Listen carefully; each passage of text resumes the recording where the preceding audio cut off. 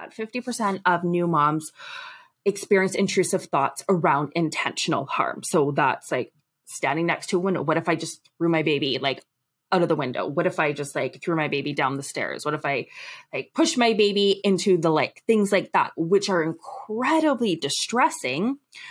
But the key takeaway with that is that these thoughts are evolution. We are wired to look for any potential danger that comes to our child, and then we have thoughts about that. Welcome to Raising Greatness, where we ask the questions every parent wants to know. I'm Ryan Adams, and on today's show, we have Caitlin and Chelsea, two registered psychologists, best friends, moms to 4 kids 5 and under, and the founders of Mama Psychologists. Join us as we discuss some topics that few people are willing to talk about, like spontaneous preterm labor and what it's like to have a child born 3 months premature, managing postpartum anxiety and intrusive thoughts like intentional harm to your baby, overcoming mom burnout and how to take a sensory break to soothe your nervous system when you get overwhelmed.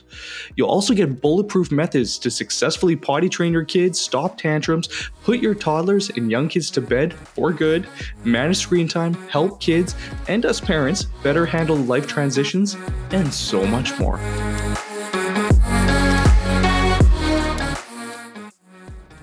Caitlin, Chelsea, thank you so much for joining us today. Absolutely. We're so happy to be here. Awesome. Okay, you guys talk a little bit, you coined this great phrase, and I'd like to maybe start there. You talk about we focus so much on the birth of a new baby that we forget that there's been a birth of a new mother. Why don't we start there and maybe talk about what that means to you guys? Absolutely. That's a great place to dive in. And I know for myself, I really experienced this, that, okay, there's all the preparation, the pregnancy, you have the baby shower, and then there's so much lead up.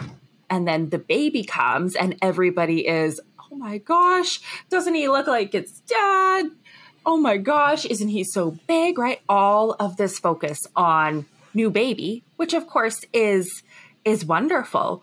But there I was in my mesh undies, still looking incredibly pregnant and really struggling with a lot of pain, trying to breastfeed, trying to do like all the things, because now I have a human being literally attached to me all the time.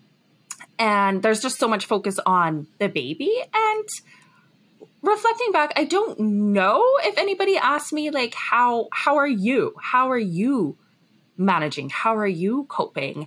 And I think this was really highlighted when Meghan Markle was interviewed by, I can't remember who it was, maybe Oprah? Maybe not. I can't remember. But they said, well, how are you? And she started crying because nobody, even in her position, had asked her, right? How are you? I've noticed that myself. So as a new father, I've got a baby boy that's 4 months old, and that was all the experienced mothers around us really seem to focus also on the mom and how my wife was doing, because they've been there themselves. And you're absolutely right it seems to be a little bit of, there's so much attention on the baby, and rightly so. But, the mental health and the physical health and just, childbirth is traumatic. And it's kind of funny because we talk about it a lot, where it's like, why doesn't anybody really talk about all the very traumatic aspects that is childbirth? And it is not an easy process to go through. Trauma is a perfect word for it. And of course, there's all these aspects that go along with it. Yeah, it is inherently, it's traumatic for the baby, right? They're there in their nice warm tummy, and then boom, bright lights, sound. So it's traumatic for the baby, and it's also traumatic for the mom, right? That is giving birth to a human being, all the potential complications that could go along with that, a potential maybe C-section, but nobody really talks about how difficult it is, number one, on your body, of course, but number two, mental health wise, because we know there's a huge drop in hormones and fluctuation of hormones right after baby comes into the world. And one thing that we put a question on our Instagram stories and our DMs blew up like crazy, but I experienced intense like shaking after giving birth, and it felt incredibly uncomfortable. I did not want baby on me. And I was like, what the hell is this? Is this normal? What is going on? So I learned afterwards, because I had to do digging on my own, like, yes, it's normal. It's that adrenaline drop, that dump, but nobody warns you about it or talks about it or says, this is why this is happening. So all these little bits and pieces that you don't really notice or talk about before. And then, of course, there's the dad piece, which dads get left in the background even more. And we see it in our private practice where, yes, moms experience birth trauma, but dads can also experience birth trauma, just being there, maybe not knowing what's going on, because often healthcare providers, they can be good with telling mom what's going on, but we see dad is in the background like, what is happening? They may be like frozen in fear or whatever's going on, but it can be super impactful for them as well.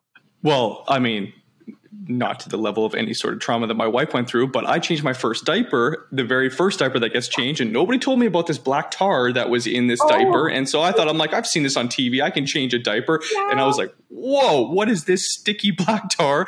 I'm like, is this what diapers are going to be like? I'm like, I can't, it's not coming off of them. So, I joke in jest, but there certainly is a transition with being a parent that, like, I remember not being a parent, and parents would always tell you that, oh, it's the most beautiful thing ever. And it just, you won't know until you know. And like, nobody can ever explain it. And you kind of like shrug it off. You're like, yeah, whatever. Being a parent is beautiful. Then when it happens, you're just like, whoa, your entire life has changed forever. And with that significant change, obviously with any change, there's a little bit of a birth and a death. And so there's like a death to your old life, a death to your old responsibilities, who you were. And that can be a little bit hard to adjust to. So I can certainly understand. I was speaking with another gentleman, Joseph Tito, a couple of weeks ago, and he had told me that 20% of men actually encounter some sort of prenatal, or what am I saying here? Prenatal depression, basically, that comes from it. And what we found in 2020, rates of postpartum depression and anxiety skyrocketed for women. There was actually research around that. And I would imagine that number would be similar for men as well. Makes sense. Okay, so Chelsea, Caitlin, you both seem to have your own unique, birth journeys, which I'm assuming is the genesis of you guys starting Mama Psychologists and all the work that you're doing. So maybe, Chelsea, if you want to tell people about your experience, because it seems like it was different than Caitlin's, and I'm sure there's a lot of moms that have experienced something similar to you with the birth of your first child. Yeah, absolutely. So my son was a spontaneous preterm labor is what they call it. So we don't know why he was early, but he came at 27 weeks, 5 days. So he was considered, I didn't quite make it to the third trimester, to kind of put that into perspective. So we actually were in Foothill, so Calgary, for 3 months after he was born. And then we were transferred back to Lethbridge for two-ish weeks before we got to go home. So that our journey into motherhood, or my journey into motherhood, was a bit of a big transition, as well as for my husband as well. So he would probably consider birth to be quite traumatic on his end too. So what was some of the things that you leaned on to get through the experience? Because, I mean, obviously within those 3 months, there's a lot of unknowns. There's a lot of sleepless nights. There's just a lot of, obviously, stress and worry. Did you find anything that was helpful in staying present, maybe not getting too far into a future reality that hasn't happened yet? Anything that you might be able to share with other parents that might have a similar situation? Yeah, absolutely. I think NICU parents were actually a big support for us in that moment, because it was kind of a strange time. We stayed at the Ronald McDonald House, and so we were surrounded by tired NICU parents who were going through really similar things. And so a lot of out-of-town families. So we were kind of displaced from our home and from our normal supports, would have been our family and friends back home for so long, that I think really having someone else kind of going through it at the same time was really helpful. And, not that misery loves company, but you also get that like understanding. You can talk about your day, right? You still had those moments of connection, which I think were really important. And then, to be honest, I don't think everything really hit until we were home, like until afterwards, we got home. It was, I guess, at the middle of 2020, we were finally home, or like February, sorry. So the beginning. And, after that, when things change and, we're isolated and all of these things. So it didn't really you're just kind of in survival mode and trying to get through it. Yeah, incredible. But your son's healthy and happy and everything. There's a happy ending at the end of the story. Yeah, he is a spicy, almost 3-year-old now who marches to the beat of his own drum, and he's teaching us lots of life lessons and how to be patient and calm and all of those good things. Oh, that's wonderful. Beautiful.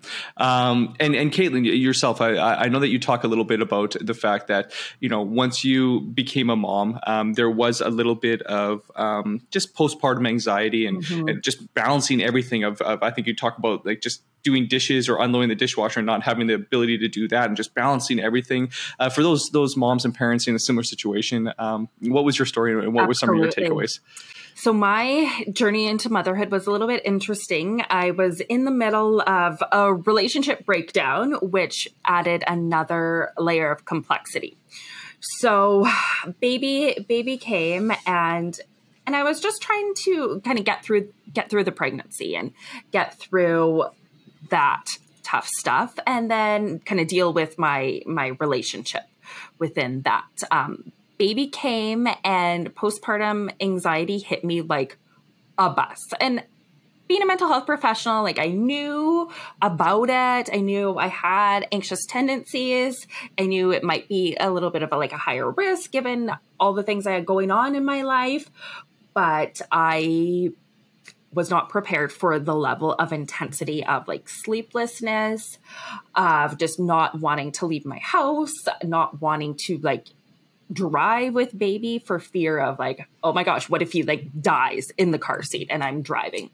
So it hit me very, very hard, and I had to reach out for help, which included medication, which is 100% okay and very effective for some people. And then cognitive behavioral therapy was very, very helpful for that. But just knowing that even myself as a mental health professional, I still struggled, and I knew the strategies, but it's something that you can't necessarily always 100% prepare for either. So obviously anxiety, I mean, not just parents deal with anxiety, just it seems like being a human being, anxiety is just kind of comes along with the experience. But you guys talk a lot, and you have a great course about managing anxiety and intrusive thoughts. Can you maybe share with the listeners just some key takeaways or something that they can do for a mom that's feeling anxious, is feeling, it's like what you're saying, that, potentially there's going to be harm to the baby, that they're not going to be a good mom, or all these, I guess, absolutely less than productive thoughts that enter into our heads, and how to deal with them. Yeah. So intrusive thoughts are one thing that we have found aren't really talked about, but they are incredibly common. So research shows that 95 to 100% of new moms, and I don't know what the stats are for dads, because I believe only moms have been researched, but they will experience intrusive thoughts, which include accidental harm. So, okay, I'm going down the stairs. What if I just fall and baby tumbles down the stairs? Or often there's driving anxiety. What if we're driving and then we get into an accident? And you can have often distressing images associated with that. But the other piece is that 50% of new moms experience intrusive thoughts around intentional harm. So that's standing next to a window. What if I just threw my baby out of the window? What if I just threw my baby down the stairs? What if I push my baby into the lake? Things like that, which are incredibly distressing. But the key takeaway with that is that these thoughts are evolution. We are wired to look for any potential danger that comes to our child, and then we have thoughts about that. And they do not mean that you want to cause harm to your baby or that you're thinking about that. These thoughts are anxiety thoughts, and they're uncomfortable. But the key to that is, do these thoughts distress you? If they do, then that's a good thing, right? That means that you do not want to harm your baby. It's problematic when you have these thoughts and it's they don't distress you. But for the majority of moms, they have these thoughts. They're incredibly upsetting. And then they have a lot of guilt and shame. It's like, do I want to harm my baby? Well, no, these thoughts are incredibly common, but people just don't talk about it because there's that level of shame, that level of like, if I express this thought to anybody, will I get my child taken away? If I tell my doctor I'm experiencing this, are they going to call Child and Family Services? So no, it'll be a conversation that will be had about anxiety and intrusive thoughts. So that's really a big part of our mission, is just educating people about intrusive thoughts, because we've run mom therapy groups and they are incredibly common. And we find that people are relieved once they can actually say what they're experiencing and knowing that, okay, number one, I don't want to harm my child. Number two, this is very, very normal. And number three, like, other people experience it. That's fascinating to think that there's an evolutionary trigger for these intrusive thoughts, where you're almost getting flashes of dangers that could happen to your baby, even if it's you that's on the other end of them, in a way to protect your child from those, to become aware that, oh, maybe I should shut that window because a baby could fall out the window. And then the idea that, yes, it's definitely normal. In our household, we have kind of like a running joke where when one of us is taking care of Chase, we're kind of at our wit's end a little bit. We just say he's not fun anymore, and then we just hand him off to the other parent, and then the other parent takes him and then basically plays them. And we know that if somebody kind of says that, it's half in joking, but it also is like a little bit of a cry for help, that, hey, listen, like, it's I'm doing all I can do. So what about in a case where maybe there's a parent that doesn't have the support structure around them, doesn't have the community? Is there any suggestions on how they can maybe take a step back, collect themselves, especially when they may be going to a dark place or in a place with their intrusive thoughts that they feel like may overwhelm them? Yeah, absolutely. So first and foremost, we always encourage people to know what resources are in their community. So what can you access if you really need something? Like, write down your doctor's office number and like stick it on your fridge, or, is there a public health nurse or a community center or anything like that? So being aware of what's just available, those kind of resources. But then we always want to teach parents to what we call is like a basic needs check, because what often goes out the window, the first thing is taking care of your own basic needs, right? You're attuning to your child, you're paying attention, you're doing all of these things to take care of them and meet their needs, but you're not actually paying attention to yours. So the really quick 3 things to ask yourself: am I hungry? Am I tired? Am I clean? So, can I get a small snack, a drink of water? Can I, am I reacting from a place of sleep deprivation and, I haven't had any rest? And number 3, obviously, am I clean? Can I change my clothes? Can I shower? What are some things I can do to make myself feel better? Even if it's like still holding your baby and brushing your teeth, right? Finding these moments where you can still care for yourself if you don't have the resources or the support to pass the baby off or do those things, right? And it's just being mindful of that, because no, it's not going to be earth shattering or groundbreaking, but we want that foundation there that, hey, you still need to pay attention to those things, even though they seem really small or really simple. It's not so simple when you become a parent. That is fantastic advice. I'm just going to reiterate that. Am I tired, or am I hungry first? Am I tired, and am I clean? And I know that in my own experience that a shower for my wife seems to reset everything. And it's amazing the therapeutic benefits of just like 5 minutes to yourself to just kind of recollect and then right back into the game. So that's fantastic. You guys also talk a little bit about overcoming mom burnout. Now, I'm assuming that checklist would also apply to that. Is there anything else that you guys can share when it comes to helping moms not get burnt out? Yeah, absolutely. So another big one, just as like kind of under the same umbrella, is sensory breaks. So being a parent is stimulating, right? Especially when you're burnt out, the noise, the sound, the touch, all of that can feel really overwhelming and contribute to that feeling of burnout. So we talk a lot about sensory breaks or paying attention to your nervous system. And so we want to calm our nervous system down. We want to relax. We want to come to a place where we can, get our rational brain thinking a little bit better, which is sometimes hard to do, right? If you have more than one, there's lots of noise. If you have one that's really loud or a colicky baby or all of those things, right? They can just add to that overwhelm. And so we talk a lot about sensory breaks, and sensory breaks are things, think of the 5 senses, right? Is there anything I can do that's soothing for my system that would fall under that? So, engaging your sight, paying attention to 5 things around you, listening to the sound, getting in comfy clothes, having a drink of water for taste, right? Those kind of things where you want it to be soothing for your nervous system. And just to add on to that, I know for myself, when we get into the door and the kids are screaming and I'm thirsty or hungry, we want to notice like whose need is the hungriest, because sometimes it's like, you know what, you can cry for a few minutes. I need to like get a drink of water or a drink of juice because my blood sugar is really low. So it's okay for your kids just to like, you know what, cry for a little bit while you attend to your own needs if you're at that point, right? Because we want to take care of ourselves.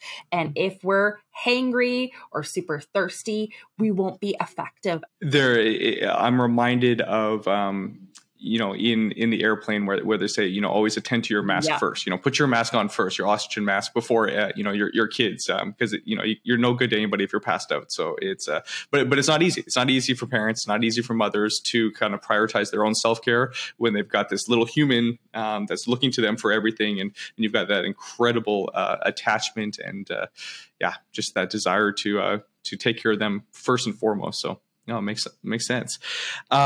Okay, there's a lot that parents struggle with here. And you guys create a lot of resources to help parents through.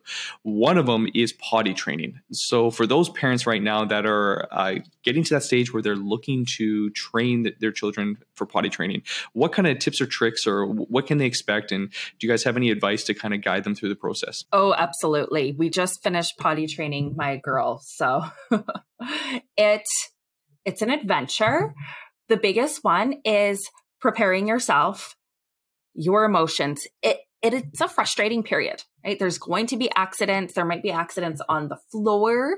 It's mentally preparing yourself that, okay, this might be a little bit tricky, but knowing that I can manage it. I can manage tough situations. That's for parents. For the kids, we want to prepare them by modeling, by play, and by reading books. So books are always a really good start. My daughter has a Paw Patrol one. She loves Paw Patrol. So we read about, okay, the Paw Patrol kids are potty trained. So that was a really good starter.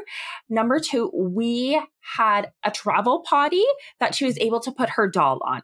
So she was able to incorporate potty training into her play. And with kids, play is magic. Play is where the real learning happens. It's how they incorporate things from their own life. They play out stressors, problems. Play is magical. So we always want to, give them a little potty, give them a dolly, even if it's a boy, whatever, right? They can potty train their toys and have them incorporate toys into that process. And then number 3, encourage them to like, okay, when you feel that like urge in your tummy, if you feel the pee like trickle down, we want to run super, super fast to the potties. There's a bunch of different methods. Some are the naked potty training, some are not. It's completely preferential. But we also want to be mindful not to make any negative associations. So it's not getting angry if there's any accidents, because accidents 100% will happen. But it's just encouraging them to notice their body, notice what they feel, and to run super, super fast to the potty. So making a little bit of a game out of it, connection. So we want to make it like a positive process. That's great. Okay, so potty training is one thing.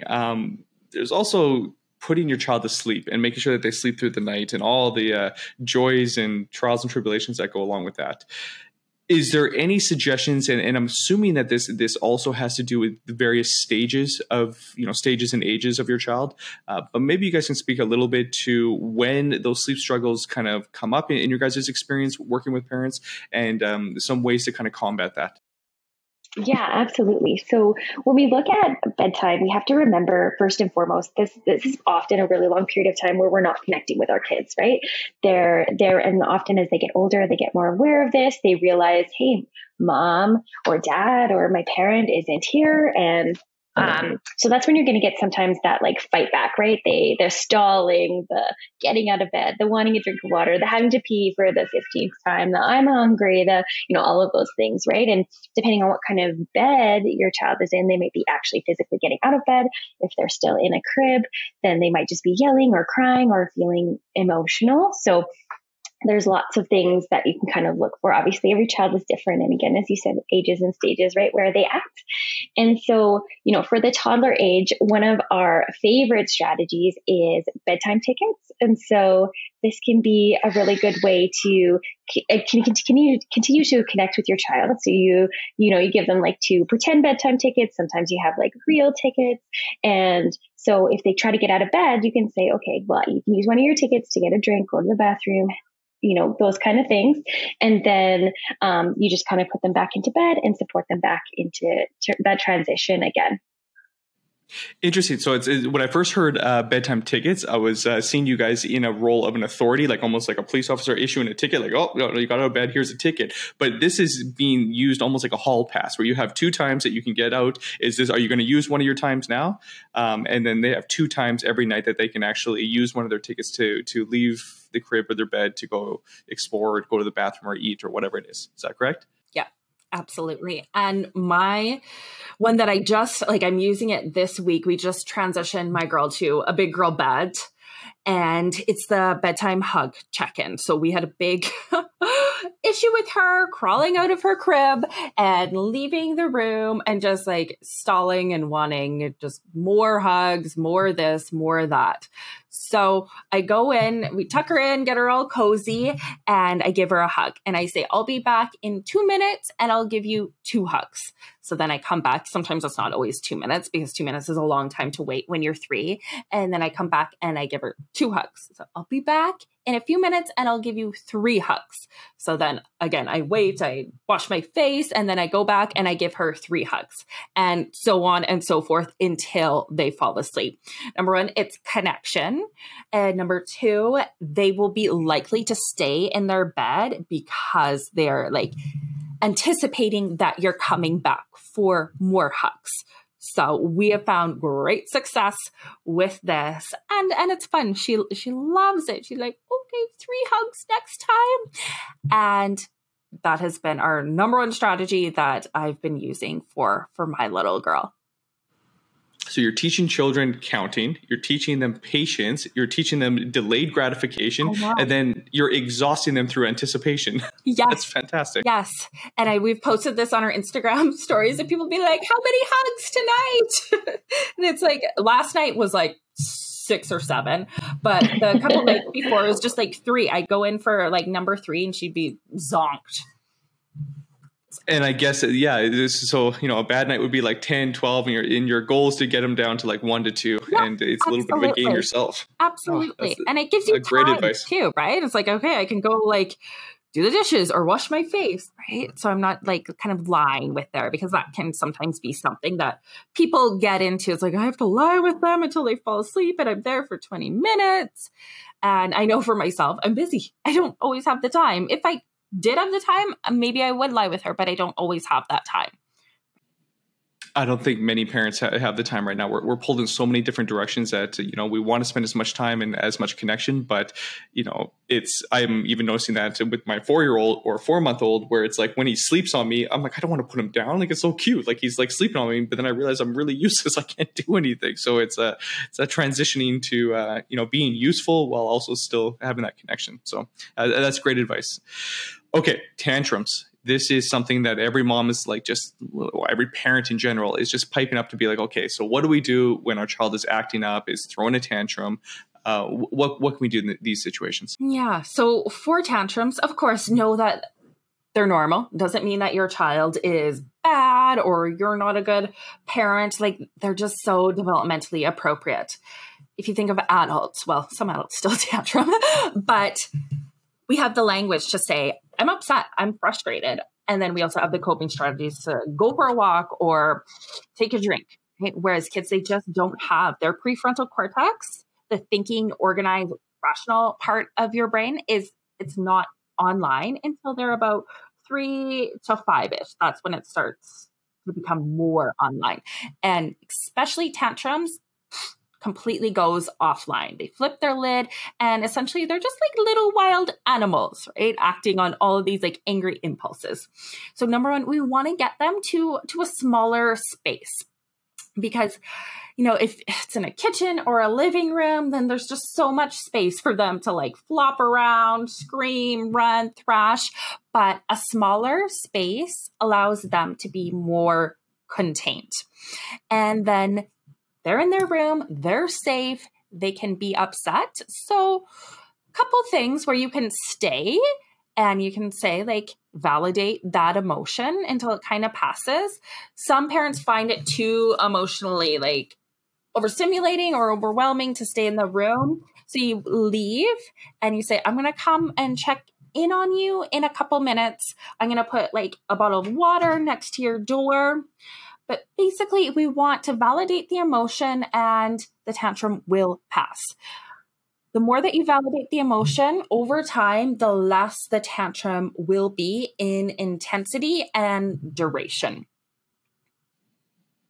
So when you're validating the emotion, is there usually a root cause to why the child is acting up, as opposed to them just being wild animals? Like, is there usually like for those problem-solving parents out there, they're like, okay, there's got to be a cause. There's got to be like downstream or upstream. There has to be some reason for this. Is that usually the case, or sometimes it's just they're just wild and crazy? Well, we want to look at and get curious too, right? Like, what is going on, right? Are they tired?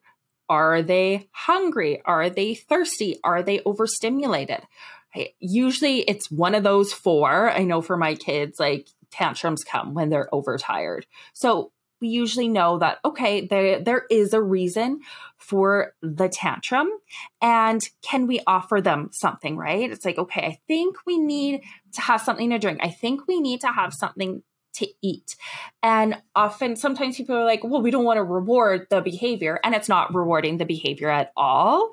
If you think of just human beings, what is soothing, right? Having a drink, having something to eat. It's that chance to just slow down and connect. It's kind of hard to tantrum and eat a granola bar at the same time. But offering that, right? Offering that hug, if that's what they need, offering some deep pressure, right? Some hugs, some squeezes. For some kids that are more sensory seeking, they love weighted blankets. And one thing that I always like to use, it's like, okay, where's your tank at?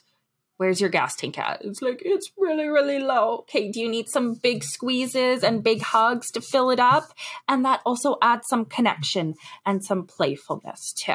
So we always want to look, where can we add some playfulness? Because that can break up the tantrum as well. And it's knowing that it's not rewarding the tantrum, but it's validating the emotion and shifting it as well.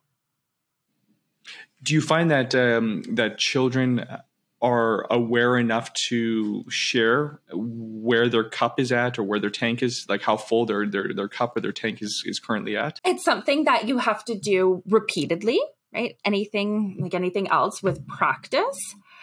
Sometimes kids are just in a state where they're just 10 out of 10 and they're not at a place where they can readily use their words. So we want to watch for a couple things. Usually when we know the tantrum is coming to an end, you will see like this big sigh. And that's when you know that, okay, their thinking brain is coming back online. Their system is a little bit lower. And that's when we can kind of go in and say, do you need a hug? Mommy really, really loves you. It's kind of hard right now. So we always want to end with, we know their goodness and that we love them and we believe in them, because we never want our kids to have that narrative of, I'm a bad kid. I did something wrong. Right. So we want to always emphasize that connection and that love that we have for them when the tantrum has kind of come to a close. It sounds like what you're saying is separating the emotion from the child and allowing them to separate that emotion from the child. So like you're addressing the emotion, not necessarily the behavior or the child. And that might be nice to kind of disassociate. You know, it's not an angry child. They're just having an angry emotion, it sounds like. Yeah, you're having a hard time. And one strategy that I also use a lot with my kids is, how big is your mad? Right? Is it this big? Is it that big? Is it the size of the room? Is it the size of the house? And I love that because you can have fun with it, right? It brings in a little bit of playfulness, and it also brings their logical brain. Right? If they're starting to go, you can see it start to build. It's like, ooh, how big is your mat? And they have to stop and they have to think. And it's like, it's as big as the table. It's as big as the house. It's as big as the city, right? You can have lots of fun with that. And then it's like, what do you think we could do to make your mat a little bit smaller? Even like that much smaller. And again, it's eliciting that problem solving part of their brain too. And then it's a strategy coming from them. So they're more likely to use it as well. I love that, and I'm thinking I can't remember the book, but it had something to do with police negotiators. And one of the strategies that they use is when somebody's in a heightened state, is super like maybe has a knife at somebody's throat, or is in a super just heightened emotional state. Yeah. That one of the strategies is to ask them interesting questions like, what time is it? 5 minutes before 7:30. Yeah, like it's just something random where just all of a sudden it breaks them out. I guess it activates that prefrontal cortex and gets them out of that reptilian emotional fight or flight kind of brain. And it's funny that you can use those same type of police negotiating tactics on little toddlers too. Isn't it so interesting? But it takes them out of that like red zone, and it's like, oh yeah, how big is it? Right. So that's one that I use with my kids all the time. How fascinating. Chelsea, anything that we're missing here? No, Caitlin's done a really good job. The only thing I think I'd probably add is one thing that I found just for my little guy. He's kind of what we call a highly sensitive child. So he just feels things bigger, right? It just sensitive. What we mean in this term is, how sensitive are they to sensory stimulation? And so his feelings are big. He feels deeply. When he's overwhelmed, he like kind of gets explosive, I guess maybe is the best way to put it. But, and so for him, the thing that helps us de-escalate him the most is validating the emotion, sitting at his level. So eye level. And then obviously that touch, like he's kind of a touchy kid. So just those big hugs, those tight squeezes, and trying to get him to pay attention to his surroundings. So now what he'll say is like, Mom, I'm sad. It's like, okay. So just giving him those tools to kind of start practicing that language. He's almost 3 as well. So he doesn't always get it right. It's either I'm mad, I'm scared, or I'm sad. But, just like paying attention, like knowing kind of that temperament about him, and knowing, he is a more highly sensitive kid, that we just have to be mindful of the surroundings and trying to pay attention to those kind of external triggers that we can. So a highly sensitive child, all the things that you talked about, fantastic. So get on their level, validate the emotions, work through the emotions with them. I'm assuming it's like anything that there's a spectrum. So the other side of the spectrum would be like a non-highly sensitive child. Like what would that look like? Somebody that's just kind of like nothing phases them. They just kind of like go through. Like what would be the two sides of the spectrum, and what would a child look like that would fall on each side? Yeah, when you put it, there's not really an alternative. Sometimes we'll look at more like temperaments. Like, so are they? The term I've heard coined was like dandelion or orchid, right? These orchids, they need a lot of nurture. They need a lot of fostering these skills and growth, and they are kind of more responsive to the environment, where dandelions kind of like go with the flow. They're a little bit more hardy in some ways, like they don't get so reactive. And so I don't know, Caitlin, do you know if there's a specific term on the opposite end of highly sensitive kid, or that's just what comes to mind for me? It would be a dandelion and orchids, right? So there's a really good, I can't remember what it's called, but it's a researcher, and he is a professor, a doctor, married, kids, very successful life. And then he looked at his sister, and she had significant mental health struggles. lots of like domestic abuse, like drug abuse. And it's like, we were both like, we were very close in age, raised in the same environment with the same kind of like really harsh upbringing.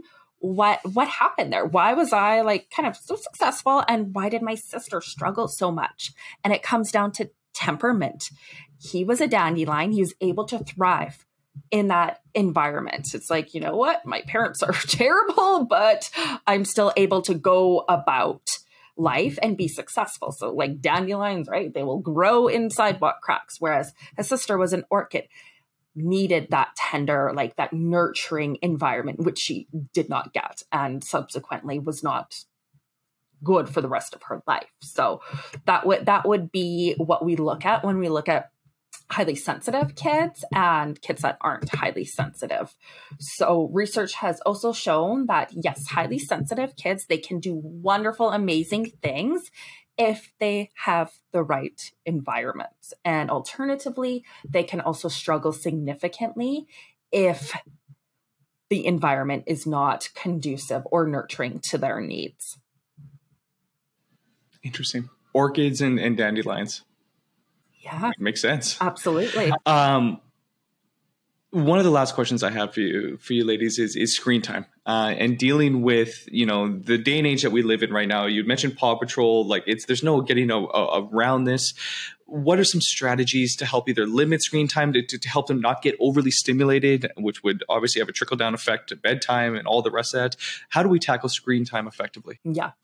That is actually, one of our best sellers too, because it's so pervasive in our day and age, right? You can't get away from it. We live in a different generation than what we were raised in, right? We didn't have phones that were able to play shows. It's a different world. And number one is accepting that, okay, we live in a tech world, and that's okay. That's where our world is going. But then we can set the boundaries for our kids, and our kids, they don't always have to like it, but we are in charge of the boundaries. So number one, I would say it's looking at what are your family values. Some families are like, nope, we do screen time once a week. Some families we do screen time like every day around like the witching period, like 4 to 5. It's really looking at your own boundaries and what you find okay. But then on the other hand, it's knowing that screen time will not cause ADHD. Screen time will not cause autism. There's a lot of fear mongering about screen time, but research has shown that no, it won't cause those disorders. There's one study that found it has to be around 7 hours a day of screen time will increase the risk for ADHD in 10% of the participants. So, I mean, you have to watch a lot of screen time to cause any like detrimental harm. So, number one, it's giving yourself permission. Like screen time can be a tool. It can be a tool. We don't want it to be, number one, a babysitter, but it can be a tool. And are the shows that they are watching, is there connection? Is there creativity within these shows? So in our workshop, we have these 35 approved shows that are really good in terms of the quality, the content, it's age appropriate, it's not overstimulating. And when we talk about overstimulating, it's all the colors, it's all the flashes, it's kind of content that's a little more violent, right? It's just when you see your kid watching this, it's like they're a zombie, right? You see their eyes glaze over and you call their name and it's like, there's nothing.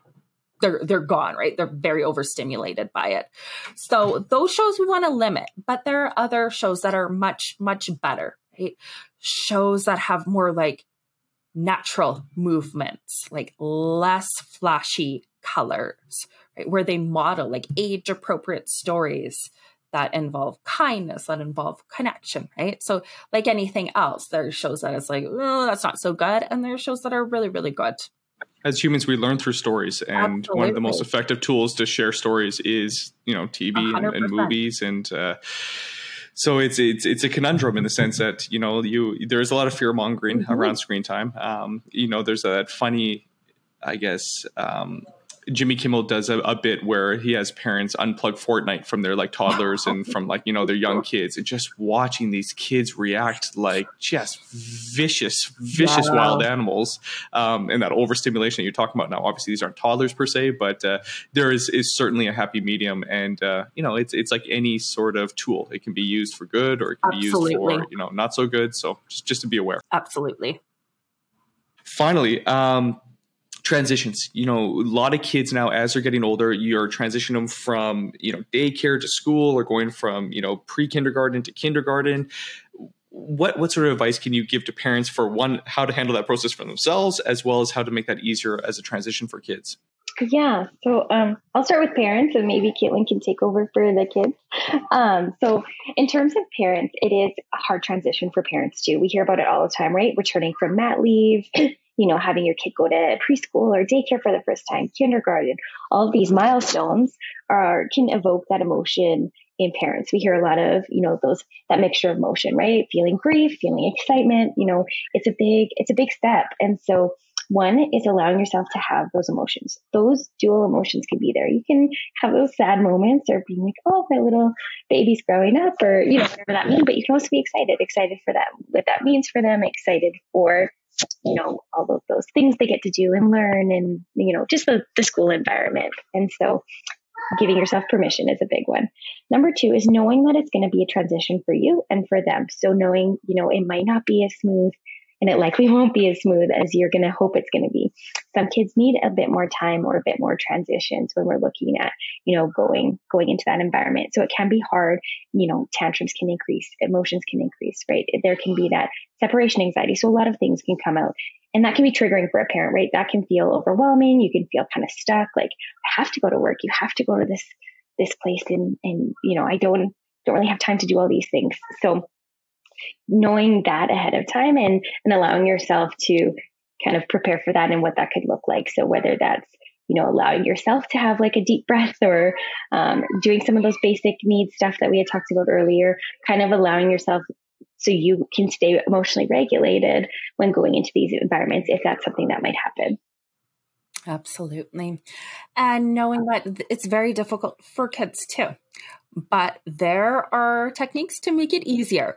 So number one, we see this all the time.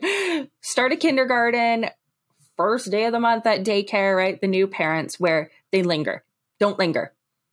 So we want to make the separation short and sweet, because that implies that, okay, I'm confident in leaving you with this person. I love you. I will see you after third snack, something like that. So highlight next point of connection. Now, is it still okay if I go in the bushes and cry and still watch him as he goes to school? That's okay? Absolutely. You just got to be out of sight. You know what? Out of sight. Go in your car and just bawl. That's totally fine. Very, very common. It's so hard. Number two, have a little goodbye ritual. Some people do like a funny wave. Some people do a little song or a little funny dance. And another one that I've had clients of mine do is they have bracelets. So they have a bracelet, their child has a bracelet. And whenever you're missing mommy, just hold the bracelet or touch the bracelet.